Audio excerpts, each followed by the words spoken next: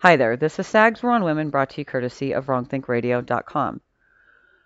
This morning I got to change the belt on my Kirby vacuum cleaner, and yeah, it's not the same as a regular vacuum cleaner, let me tell you. After struggling with it for about 15 minutes, cutting myself like an idiot, and bleeding all over the place, I decided to put on a YouTube tutorial video. Yeah, and guess what? There were plenty out there, most of which were created by men.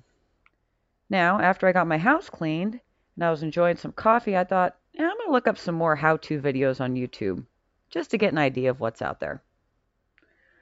The ones I looked up that were made by women for women only benefit the woman watching the damn video. That is true. That is true. They can be things from applying makeup like this, styling your hair like that. Hey, watch this inspirational speech to start your day out on the right foot. Things, again, that only benefit the woman that's watching the video. I went over to how-to videos on the men's side, and they did things that benefited not only the man watching the video, but other people. Imagine that. How to fix a garbage disposal. How to light a pilot on a furnace. How to change a vacuum cleaner belt. Then I decided to look at fix things, just fix things, and again, there was a theme with the women. How to fix the clothes you bought off the Wish website, whatever the fuck that is. How to fix your hair after it came out all screwed up because you didn't mix the dye correctly. I don't dye my hair, so I don't know what the fuck they're talking about, but okay. I went over to, again, the men how-to videos, and as far as fixing things, and yeah, again, fixing things that benefit other people.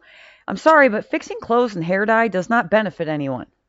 Putting makeup on and doing your hair doesn't benefit anyone. And if you gals want to try to tell me different, well, where's your argument then? Because when I call women out for wearing their hair a certain way or putting a bunch of makeup on their face, they always say, I'm not doing it for a man. I do it for me. I do it for me. I do it for me. Well, there goes that argument then. You're obviously only doing it for yourselves. Why? Because that's what you told me.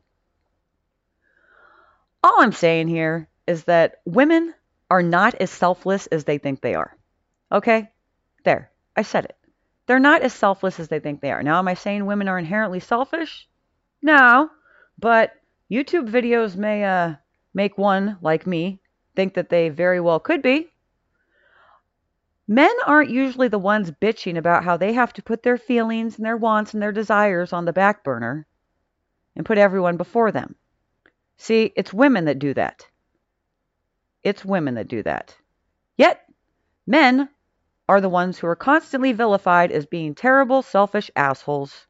They don't think of anybody but themselves. Well, I find that funny, since again, most videos that are actually useful and beneficial to other people are created by men. I'll end by saying this.